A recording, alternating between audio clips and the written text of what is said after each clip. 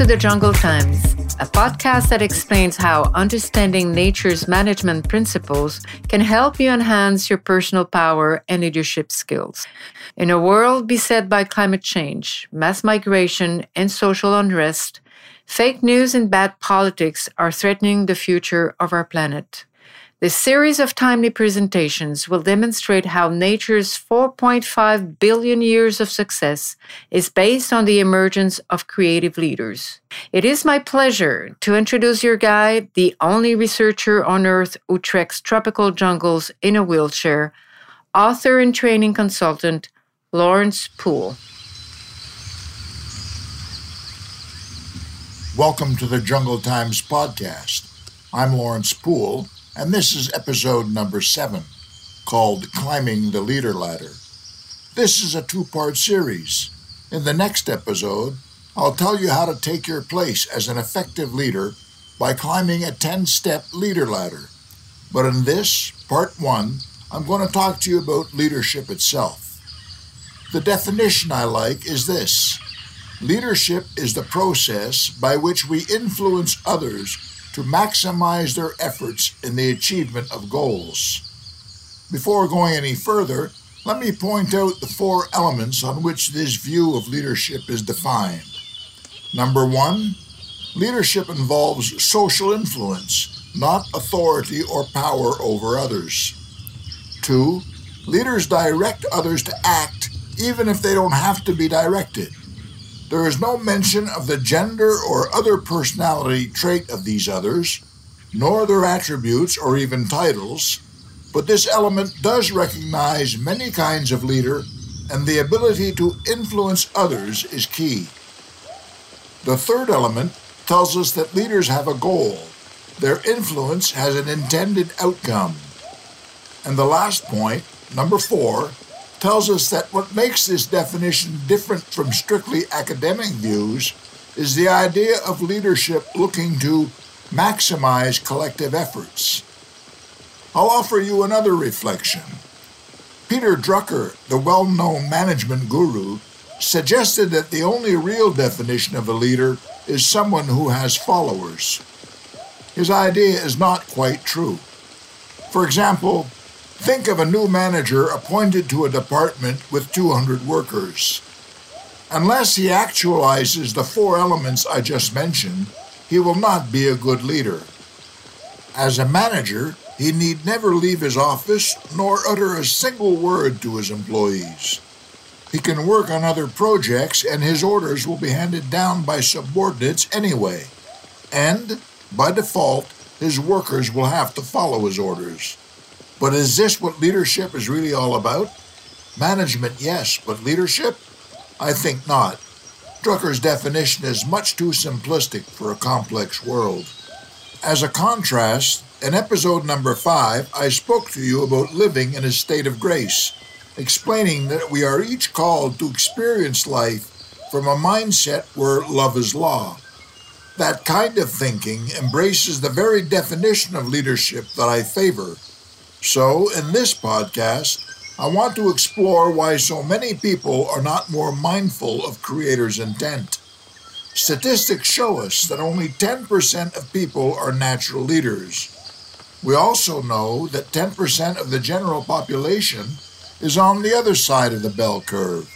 They are non-adopters who don't care about others. They aren't climbing the leader ladder. When we ask people who they admire as the world's best leaders, their answers are pretty much what we'd expect. We choose Mahatma Gandhi for his peaceful activism, Winston Churchill for managing one of the most difficult times in human history, Martin Luther King Jr. as a civil rights activist, Nelson Mandela because he was triumphant over political evil, Albert Einstein for discovering the laws of the universe, or Mother Teresa because she helped the poor. The popular answers all choose people who help others. It's easy enough to point out good deeds and admire the doers, but I want to expose leadership's true colors. This because the mood of the public trust is changing, and people are calling for a re-examination of leadership and what we should expect from good governance. The chaos we saw and the near insurrection in the American Capitol, one of the most powerful democracies on earth, helps us realize just how fragile our management systems and institutions really are. You should know that it was predictable. Even if failed American President Donald Trump often portrayed himself as a savior of the working man, promising to save their jobs, he couldn't do it. An analysis shows that in the years before running for office, Trump was involved in more than 3,500 lawsuits brought against him, and a large number of them involving ordinary citizens who say that he just refused to pay them. Hundreds of liens, judgments, and other documents were filed by people who accused Trump of failing to pay them for work.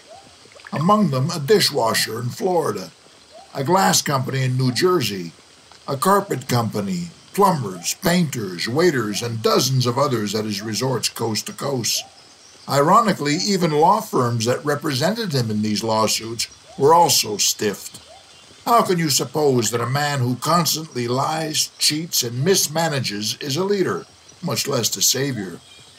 History shows us that we've tried to answer the question, how best can we manage ourselves in society, in many ways.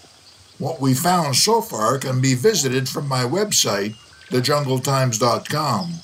That homepage links you to more than 36 newspapers, like the New York Times, the Asia Times, the Times of London, and even Costa Rica's Tico Times, each of them with headlines that tell us about daily conditions and how leaders are managing them. You soon discover that most humans don't see leadership in the same way that nature does. This because, in nature, there are no followers. In the jungle, everyone must lead his or her life. Each of us must do or die. We might say a lion king or a queen bee, and thus give animals human traits that they don't really have. In fact, a queen bee's task is simple: lay eggs. This will allow the entire hive to come together and prosper. Other bees support this effort by doing their own tasks. If an egg layer can no longer do the job, it is soon replaced by another, more capable bee.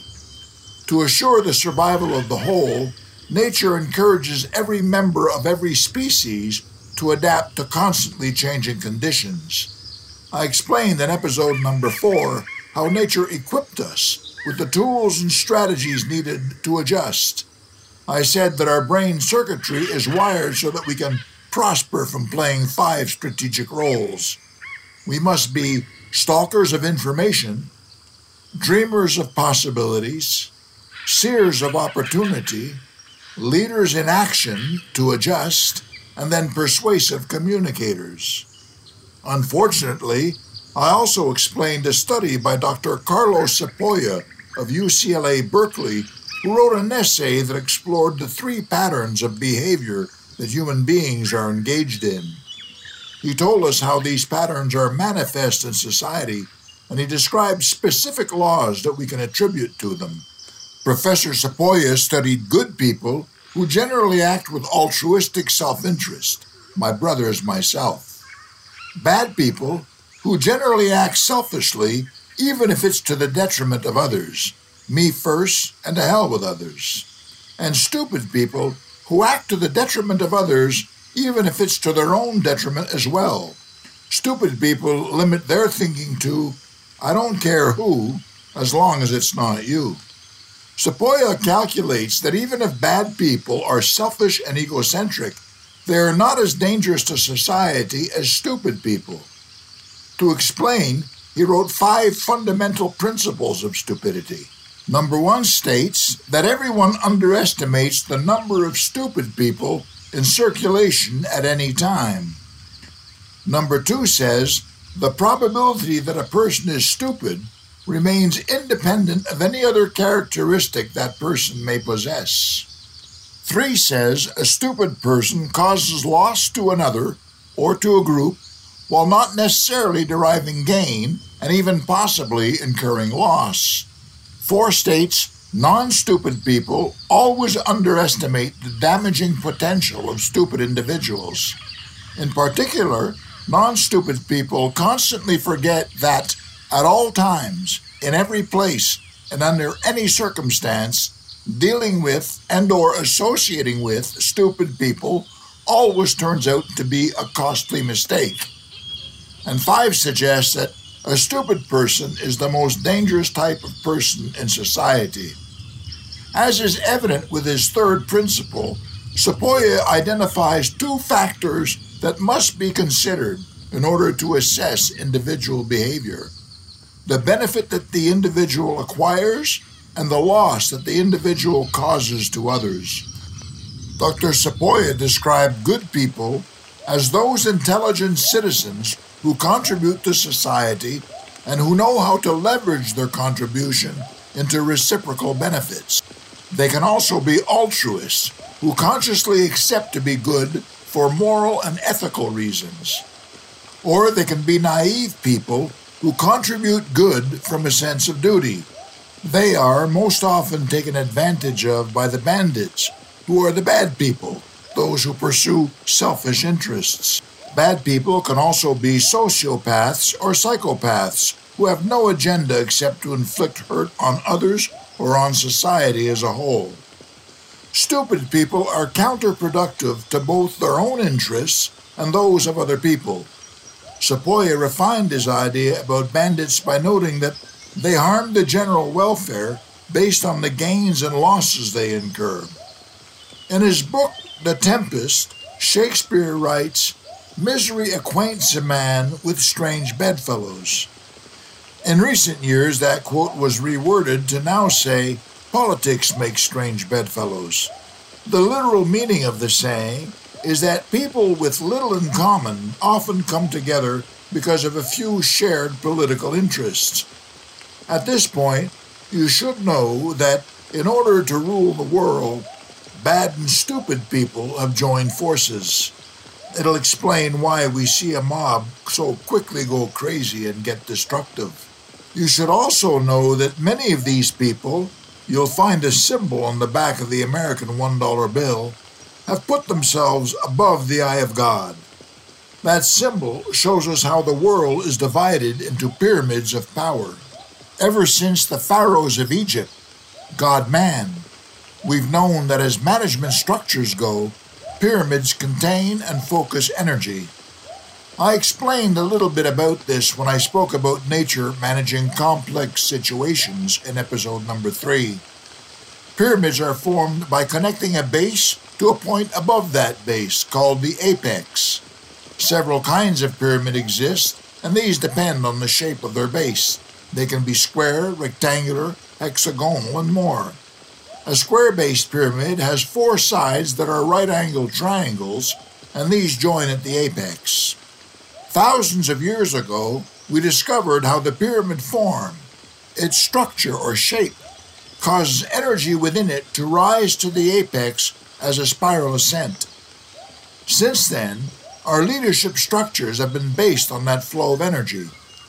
Even nature suggests that we can manage complex situations by climbing to the apex. There, we can control the ascent and flow of energy.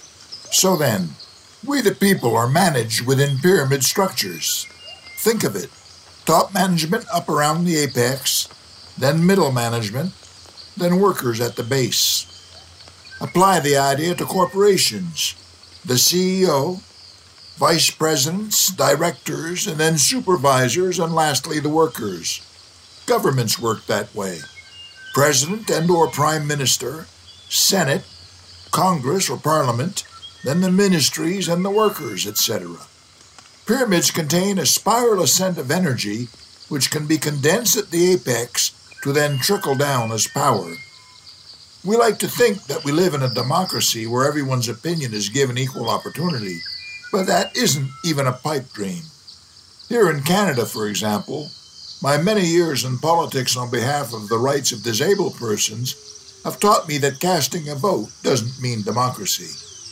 When the 80,000 voters in my electoral district have an opinion, we must first convince our local representative, who'll take our concerns to his party's caucus. Then it'll answer to the PMO, the Prime Minister's office, who has 33 million other opinions to deal with before he decides, and then his decision trickles back down to we the people. One at the top decides for the 80,000 below.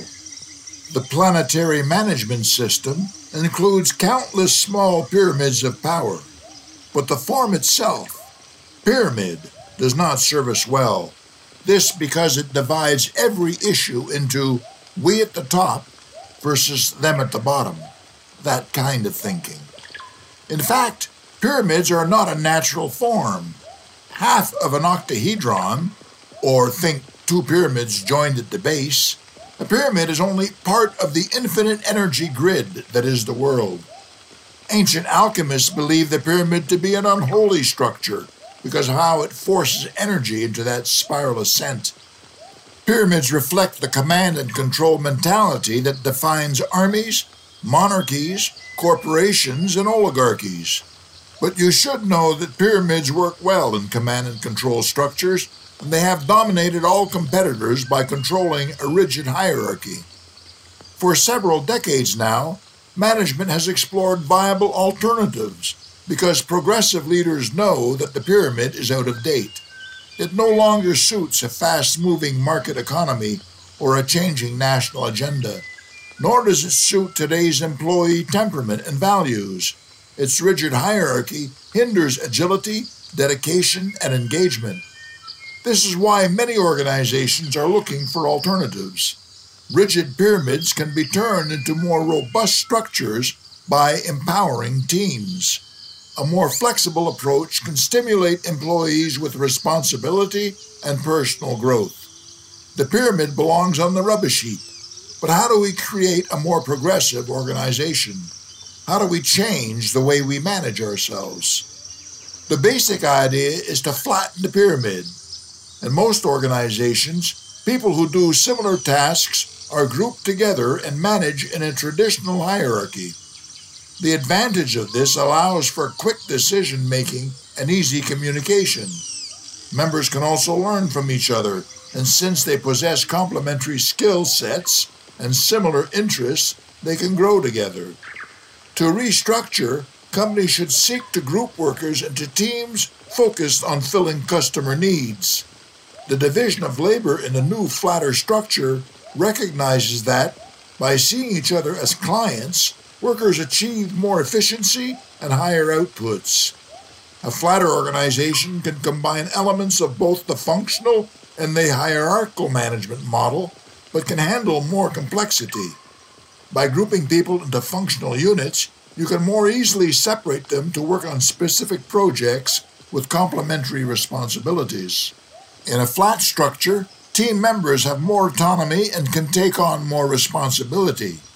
This kind of matrix increases productivity of teams, fosters greater innovation and creativity, and allows managers to solve decision-making problems through group interaction. The transformation takes planning and effort, but it can work marvels in large companies with the resources to manage a complex framework. A flatter organization will disrupt a traditional top-down management system. Management is decentralized, so there is no more boss per se.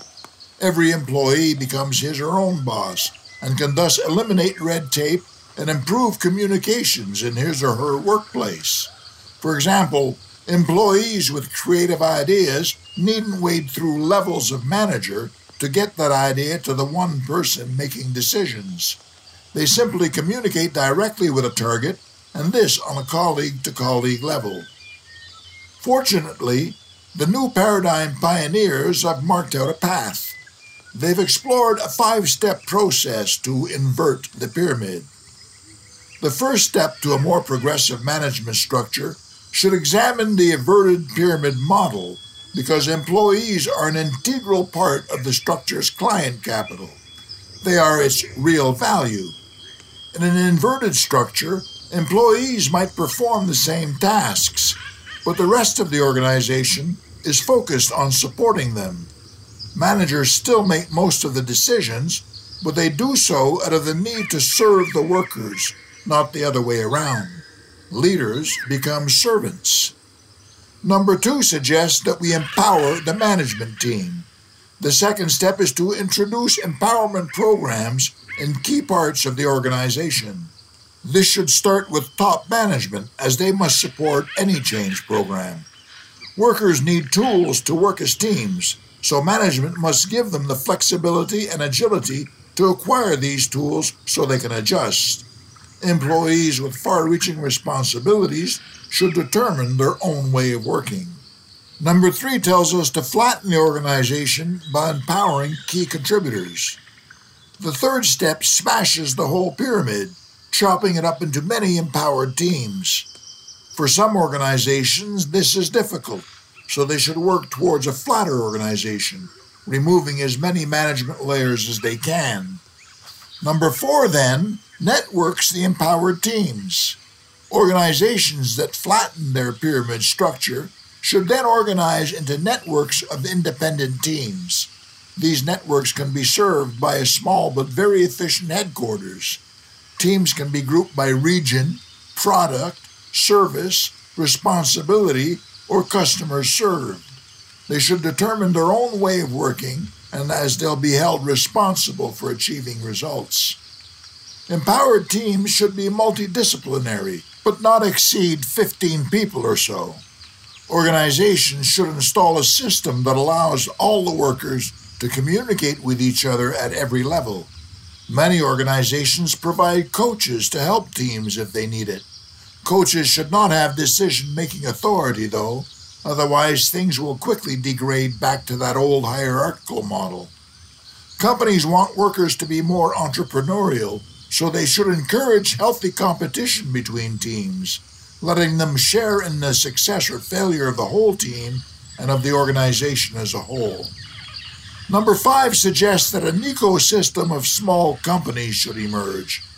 Go one step further by creating a network of empowered teams, offering team members ownership in their teams. Teams can then become independent companies. A good example is the Chinese company Haier Group, a multinational home appliances and consumer electronics mega company headquarters in Qingdao, China. Globally, Haier is the number 1 brand of major appliances for 12 consecutive years, including 2020. The role of senior managers at Haier's group has changed radically. They still determine overall strategy, but their primary concern is the small companies who need their investment advice. This kind of dynamic ensures that teams who add value to the company survive for the long run. As Haier Group's management model has such incredible promise, why isn't it more widely adopted? Well, I'll tell you about that after this short break.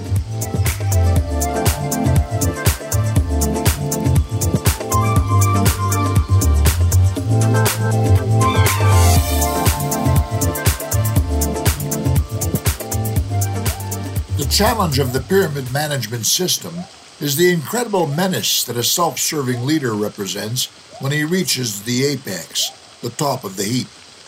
The leader ladder is thus filled with fascist thinkers and their minions. In fact, fascist thinkers manage so many pyramid structures today that they control the world's resources. Try to wrap your mind around the fact that 1% of people control 82% of Earth's resources.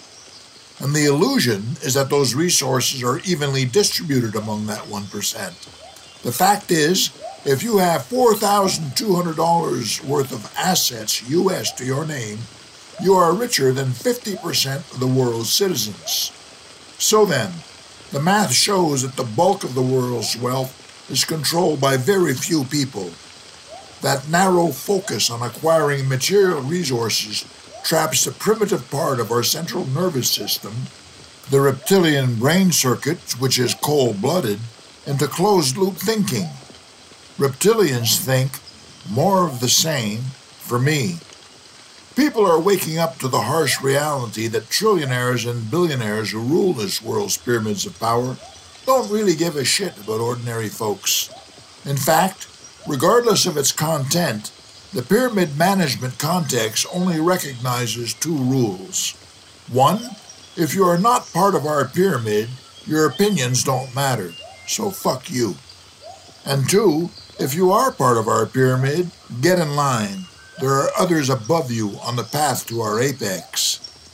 Believe it or not, apex predators are conspiring to control our lives, to control the resources we all need to live. These reptilians need slaves. And don't miss the difference. A trillionaire has 1,000 billion. I'll bet most of you are not aware that fascists try to rule the world from their three centers of power: Vatican City, London City, and Washington, D.C. Did you know that these are totally independent jurisdictions? The Vatican, for example, is an enclave within the city of Rome, Italy, but not part of it. Vatican City has been independent since 1929. It is considered a distinct territory under, and I quote, the full ownership, exclusive dominion, and sovereign authority of the Papal See. The Papal See is the name given to the jurisdiction of the Catholic Church. It is also a sovereign entity under international law. It is only 120 acres in size and has a population of less than 900, but Vatican City is the smallest sovereign state on Earth, and yet it has held authority over the Earth's citizens for many hundreds of years. And did you know that, like Vatican City, London City doesn't refer to the sprawling city of London, England? London City is a much smaller area that was officially created in 1888. It is not a borough of larger London either, as that status is reserved for the 32 districts that comprise the greater area.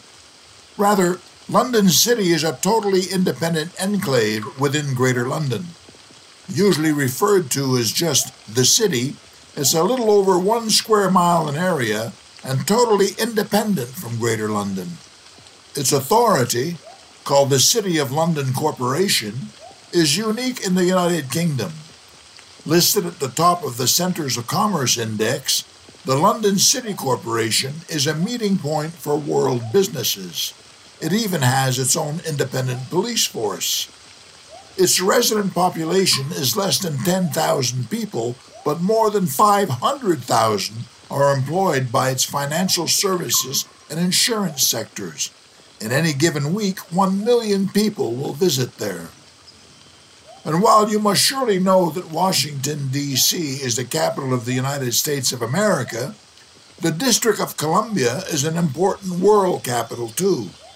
An act of Congress approved the creation of this capital city, decreeing that it be located along the Potomac River.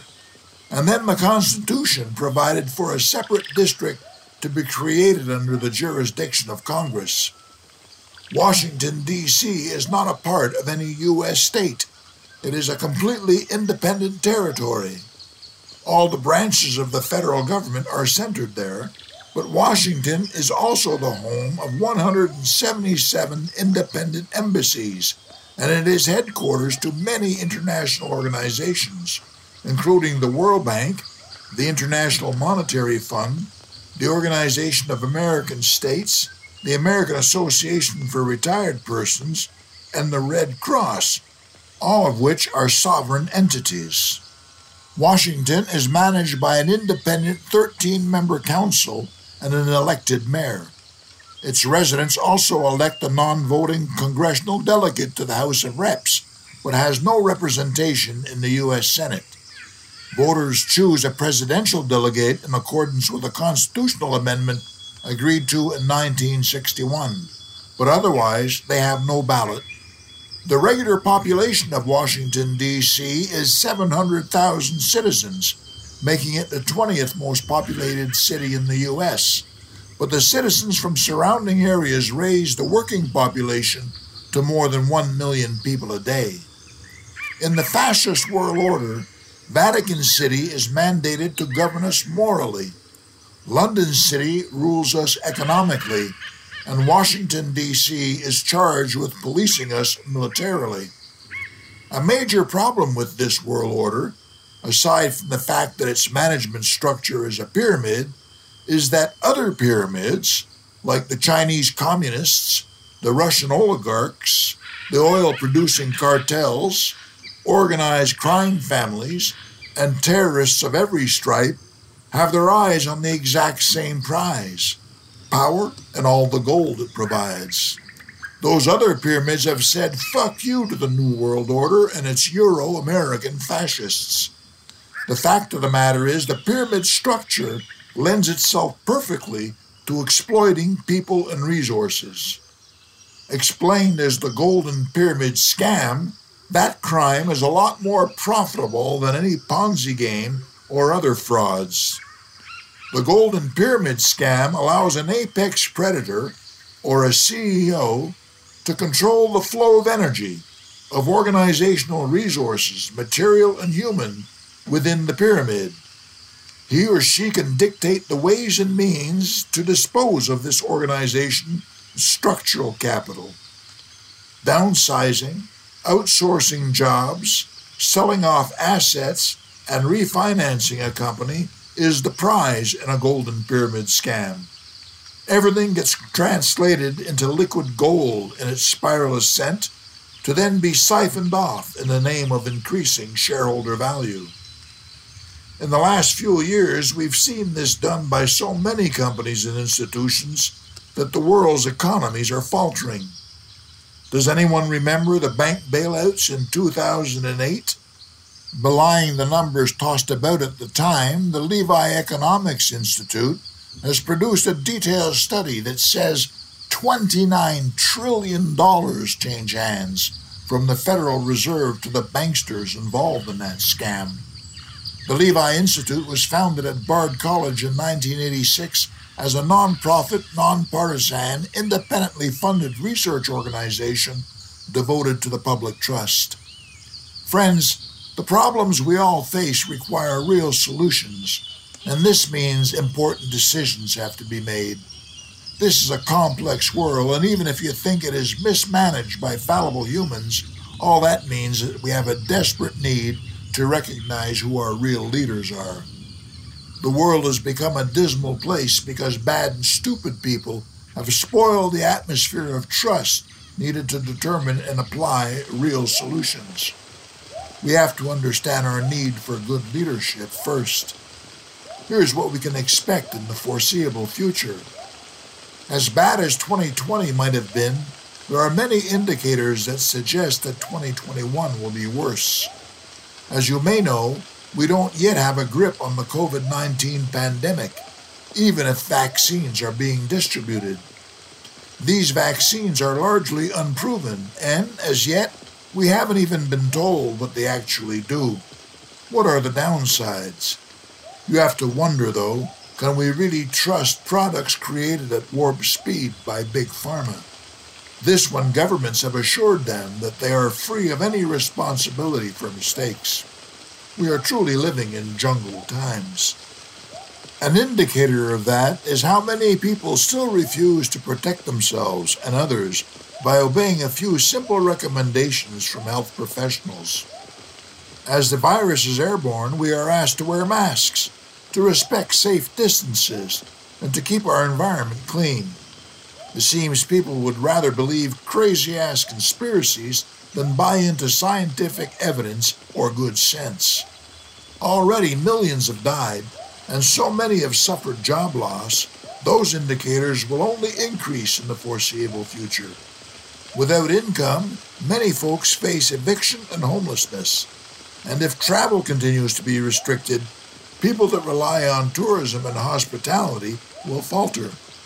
Slowdown will also threaten people with food shortages, and that could lead to a hunger pandemic. These and other hardships are raising stress levels, and this can be difficult to manage. High stress invariably leads to mental health issues like depression, and these cause people to self-medicate with drugs and alcohol, so add more crime and more violence into the challenge. As a result of all of this, as the COVID-19 pandemic continues, governments will want to further restrict our freedoms, and then they'll want to monitor our behavior. This opens the door to despots of every stripe. In episode 5 of this podcast, called Love is Magic, I explain how emotion helps make up our mind.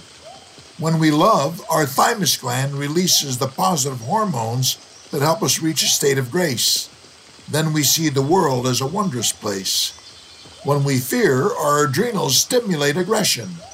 From the negative mindset, it's easy to imagine the world as a dangerous place. Whether we see it as positive or as negative, though, our different mindsets are perceiving the same real world. We know that the fear of chaos is a powerful, if negative, motivator. Plenty of people subscribe to fascist memes. Who doesn't long for order, for good governance? But understand this, fascism is not a political institution. If fascists wore brown shirts and jackboots, they'd be easy enough to recognize. Fascism begins as a way of thinking. When people react to fear, their body releases its fight-or-flight hormones, and then they are very easy to manipulate by anyone who promises to protect them. Fascist thinking is how people react when they feel a need to be protected. If you understand the process, you can easily separate good leaders from bad ones. You can just check their promises. Are they inciting you to aggression or goodwill? We'll say of the great leader, he who kept his head when all about him were losing theirs. As a reaction to fear, people crave order and authority. We want to believe that having some measure of control over others will keep us safe. T.W. Adorno, a German psychologist and philosopher, introduced social sciences to what he described as the F scale, F for fascism, as far back as 1950.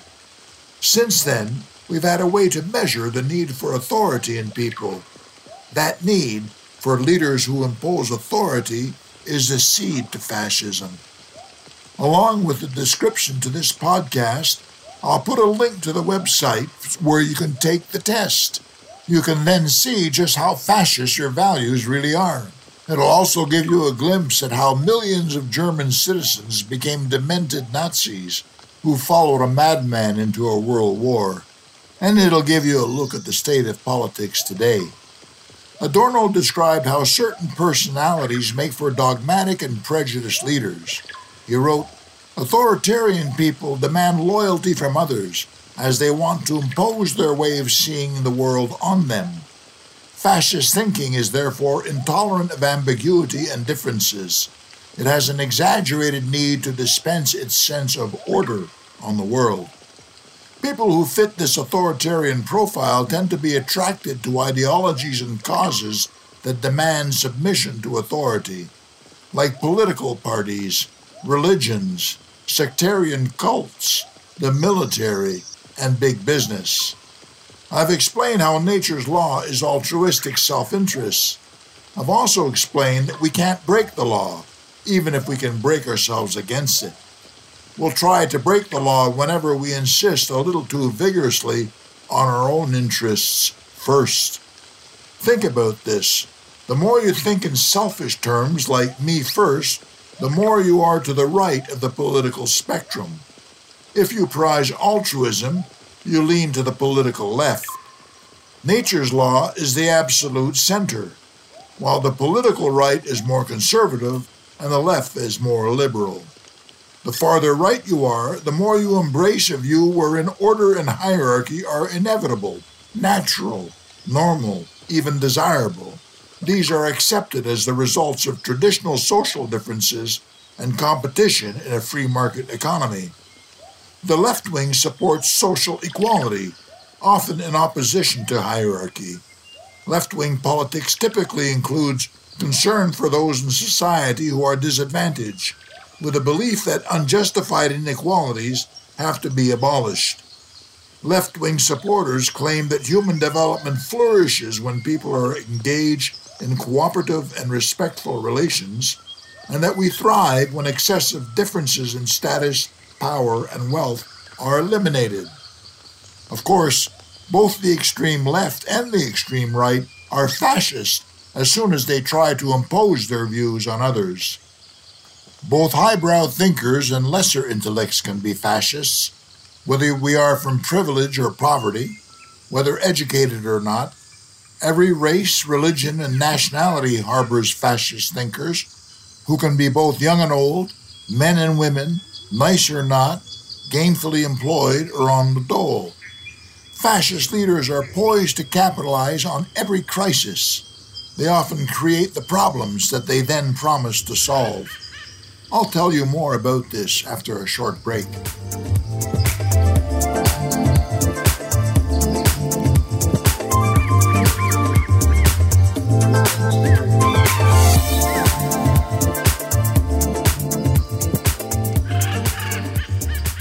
When fascist thinking is shared, it becomes part of an ideological movement that allows full-blown regimes to emerge.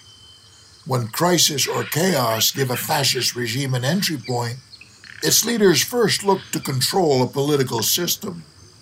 They don't care if it leans left or right, even if the right and its me-first ideology is easier to manipulate. Fascism is made possible by those nationalistic ideas that are prized by individuals, like flags, anthems, and fight songs. Fascists appropriate and use them to create disinformation, which becomes the metaphysical glue that binds people to their vision and political agenda. Aware of it or not, our emotional attachment to this view can be manipulated. Understanding how metaphysical ideas nourish physical life is part of a new science called epigenetics. Slogans like Black Lives Matter or Me Too can galvanize an entire movement. These political memes are even drafted by major political parties who use them to manipulate public opinion. MAGA hats and clever sayings on t-shirts are used to separate us from them, and they're a good source of revenue. Memes give power to the leadership hierarchy.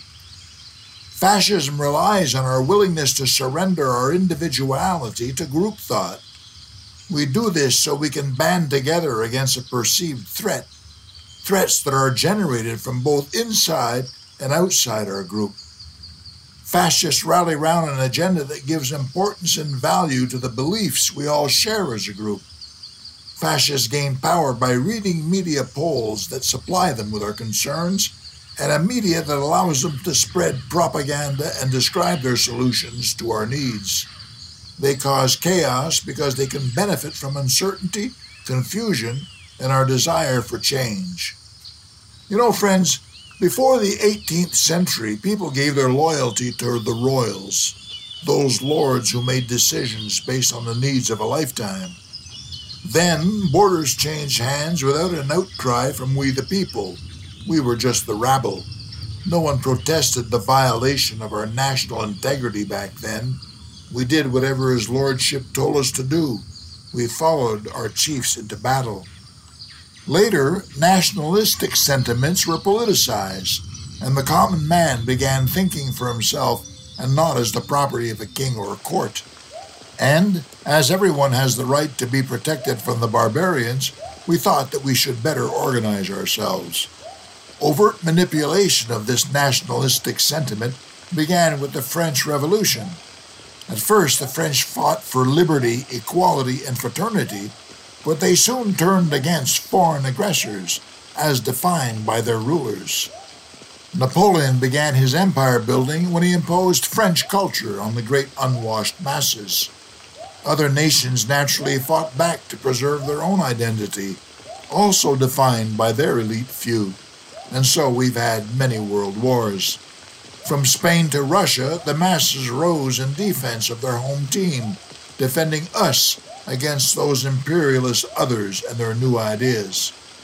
In this century, the globalization of fascism followed the international workers' movement.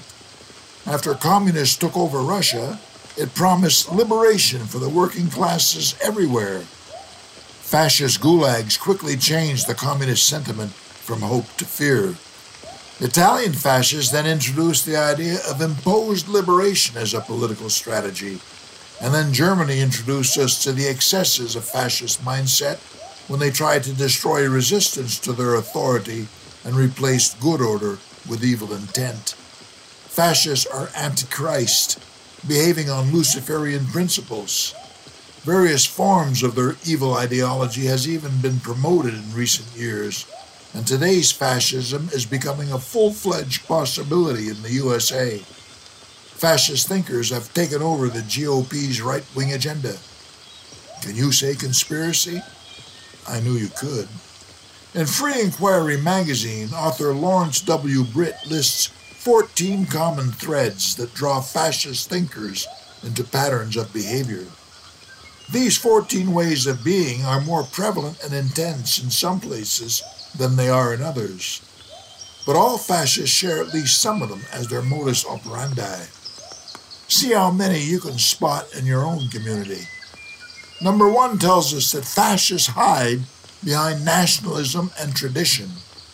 Using select historical memory as fact, fascists mask their intent under a mystique that links them to an imagined better past.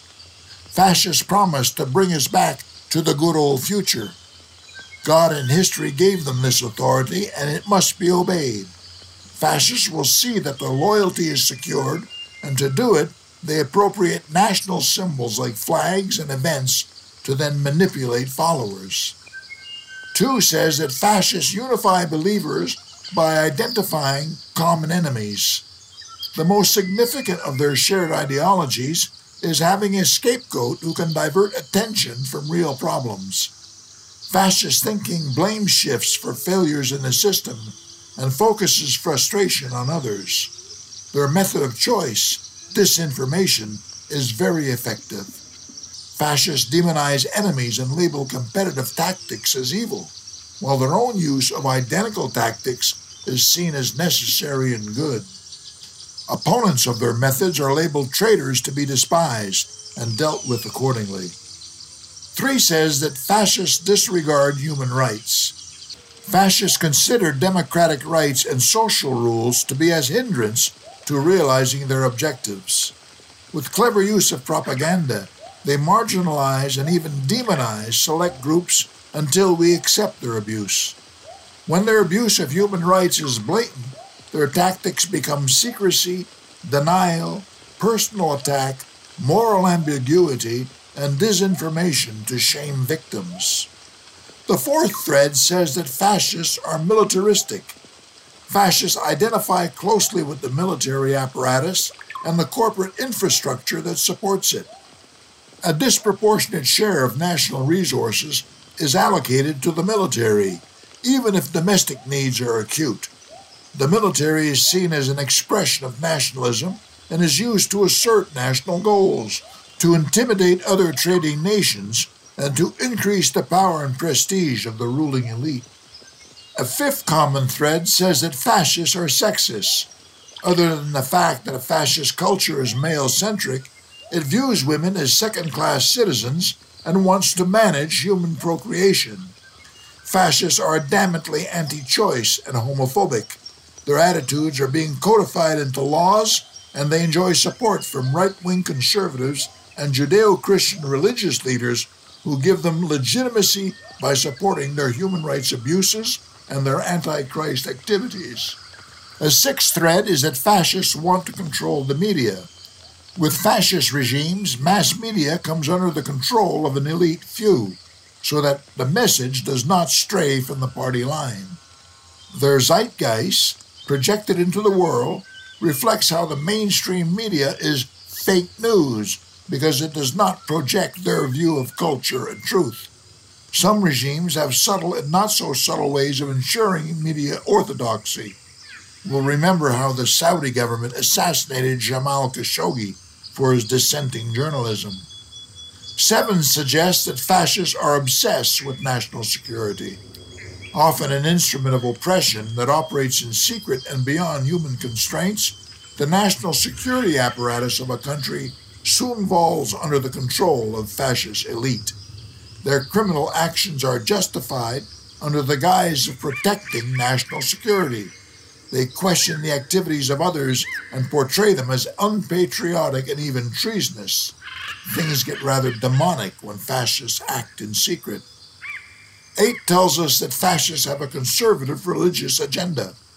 Unlike communists, fascists and proto-fascist thinkers are not godless. In fact, fascist regimes attach themselves to the most right-wing religion of the territory, and they portray themselves to be defenders of that cult. Common perception is shaped to show that opposing the elite and their religious power is tantamount to an attack on God. 9 says that fascists protect corporate capitalism. Fascist thinkers give corporations more rights than citizens. Although the personal life of a citizen is under stricter control, the ability of corporations to operate in relative freedom is not compromised. The fascists see how corporate capital supplies them with military power and is therefore a means of financial and social control. The 10th thread says that in the name of good governance, fascists try to suppress working-class people. Since organized labor is seen as a power center that can challenge their political agenda and the finances of their corporate allies, the labor class is inevitably despised, crushed, and made powerless. The poor are an underclass, viewed both with suspicion and contempt. For some, like the prosperity preachers, being poor is akin to having a vice. 11 says that fascists have a disdain for liberals and intellectuals of every stripe, even their own. Intellectual pursuits and the inherent free exchange of ideas are anathema to fascist regimes. So are artistic expression and the people associated with that. Intellectuals and academics are thought to be subversives who are contrary to national security and patriotic ideas. You don't think, you just obey. A 12th thread says that fascists are obsessed with crime and punishment. Most fascist regimes maintain draconian systems of criminal justice. They have huge prison populations who are often housed under the direst of conditions. The police are often glorified and have unchecked power, which leads to rampant abuse. Hatred of criminals or terrorists or traitors is widely promoted to the population as an excuse for needing more power. There be dragons there too, they think. Now the 13th thread says that fascists are anti-democratic and work to falsify elections. We've seen this. Where elections with legitimate candidates are held, they are often perverted by fascist thinkers who fashion a desired result. Elections in the form of plebiscites and public opinion polls are often bogus. Common methods of fraud include maintaining control of the election districts, of the machinery, by intimidating and disenfranchising opposition voters, by destroying and disallowing legal votes, and, as a last result, by turning to a judiciary who is beholden to the power elite to claim voter fraud. The 14th thread that binds people into a cohesive group is that a fascist hierarchy is rampant with cronyism and corruption. Are you surprised? Promise to share the wealth and watch how the rats quickly gather. Do you know that business types and their political wannabes become unnatural bedfellows who, not mysteriously, use their positions and connections to further enrich themselves? It never surprises me that people sell their soul, but it always shocks me to discover just how cheaply they sold it for, if only they had an idea of its real worth. Do any of the above traits ring an alarm bell for you? Now tell me, who did you vote for? Think about it. I'll talk to you again in part 2 of Climbing the Leader Ladder. Look for episode number 8 when I'll tell you about 5 forces in nature that contributed to our fascist tendencies. I'll also explain the steps we must climb up a leader ladder to answer Creator's intent, so you'll want to tune in to that episode. Folks, if you enjoyed this episode of The Jungle Times, give it a positive review. Tell your friends about it and subscribe to this channel. If you didn't like it, please write and tell me why not. If you'd like a transcript of the podcast, visit my website at www.thejungletimes.com. Thanks again. Until next time, adios.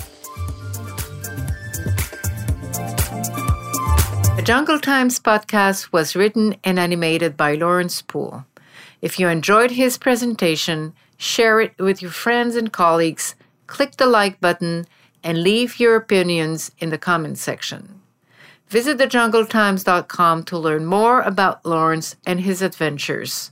Follow him on Facebook, LinkedIn, or Twitter. You can order his latest book, Invest in Your Creative Capital, from Amazon.com.